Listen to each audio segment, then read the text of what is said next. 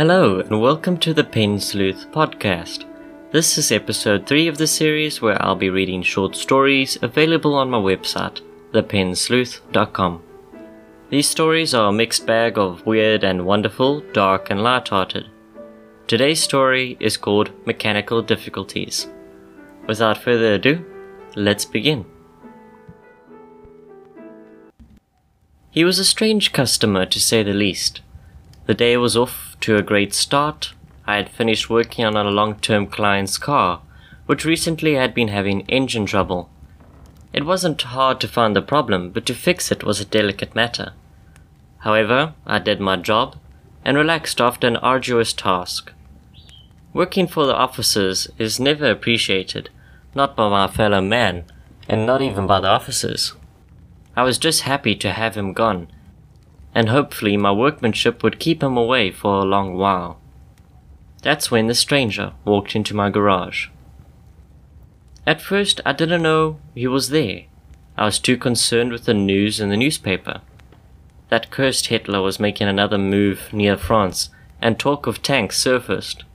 It meant that he would be looking for mechanics such as me, which worried me deeply. The last thing I wanted to be in was another war. I was brought back to reality by the grating noise of my garage door. I looked away from my desk to see a man shutting the door, leaving very little light in the room.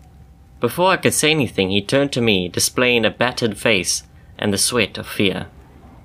He asked something of me with a note of panic, but it was in English I didn't understand.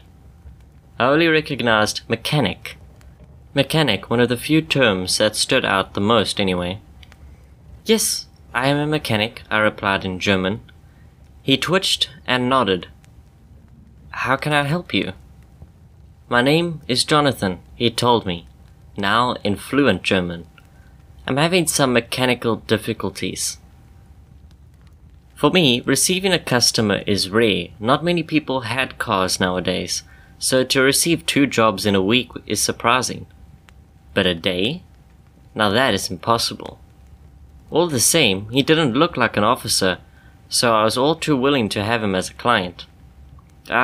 What seems to be the problem?" I asked. "Is it the engine? Tires?" Instead of answering me in words, he limped over to a stool, sat down without asking, and began to take off his shoe. I would have protested to this rudeness if it wasn't for my curiosity. Now that he was in the light, I could make out his features more clearly. He had a short beard, but it was so neat, almost as if his beard had been ordered hair by hair. This Jonathan removed his boot quickly, then his sock. It was an amazing sight what I saw next. Not just his foot, but his entire leg was a prosthetic. Not wooden either, this one was made out of dark metal. And it was lighter than iron, much lighter. I didn't need to hold it to realize that. He moved it so effortlessly, and when it rested on the ground, it touched so softly, as if it were flesh and meat.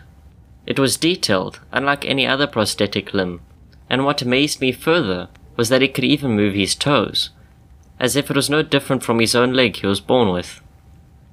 Where many would have stared in horror, I stared in fascination. Something of a mechanical marvel in my garage, but there was a noticeable problem. I noticed scrapes, not by design, obviously. These were jagged and violent.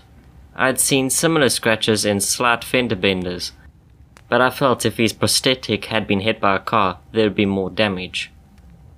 "See this part here?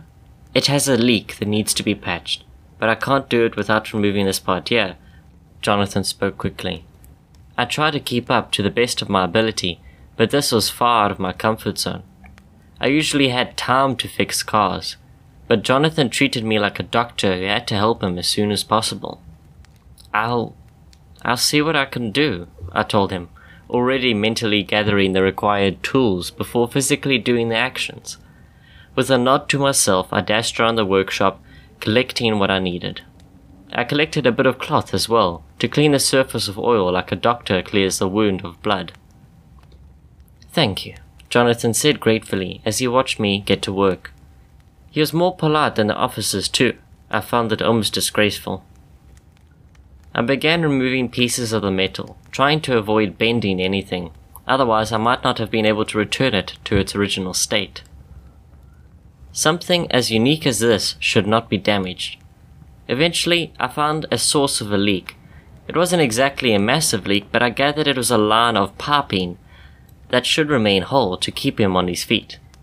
It wasn't difficult to repair, but the next challenge was putting everything back where it belonged. Jonathan told me I could take my time now, and I did. While I worked, I asked him questions, but he answered few. I wouldn't be surprised if he turned out to be English, or worse, an American spy, and I can understand then why he would not be willing to share so much information. Still, I found myself talking more to a customer than I ever have. I learned he wasn't from Germany. I learned that his real name wasn't Jonathan. I learned that if I kept asking any more questions, I would be in trouble.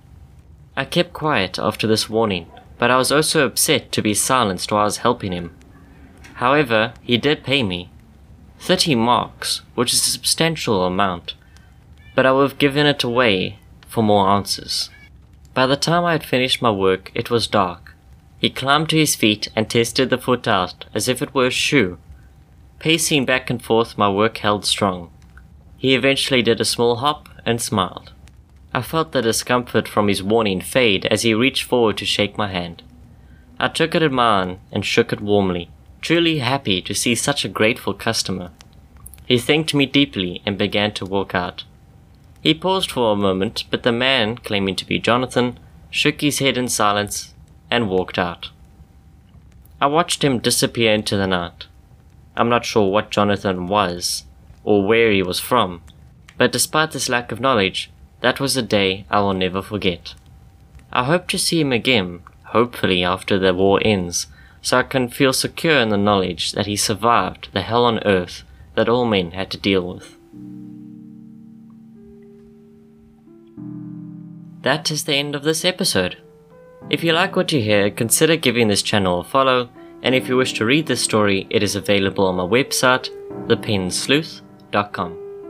If you enjoy my work, please show your support by following any of my social media, or perhaps consider supporting me on Patreon at patreon.com/thepenssleuth.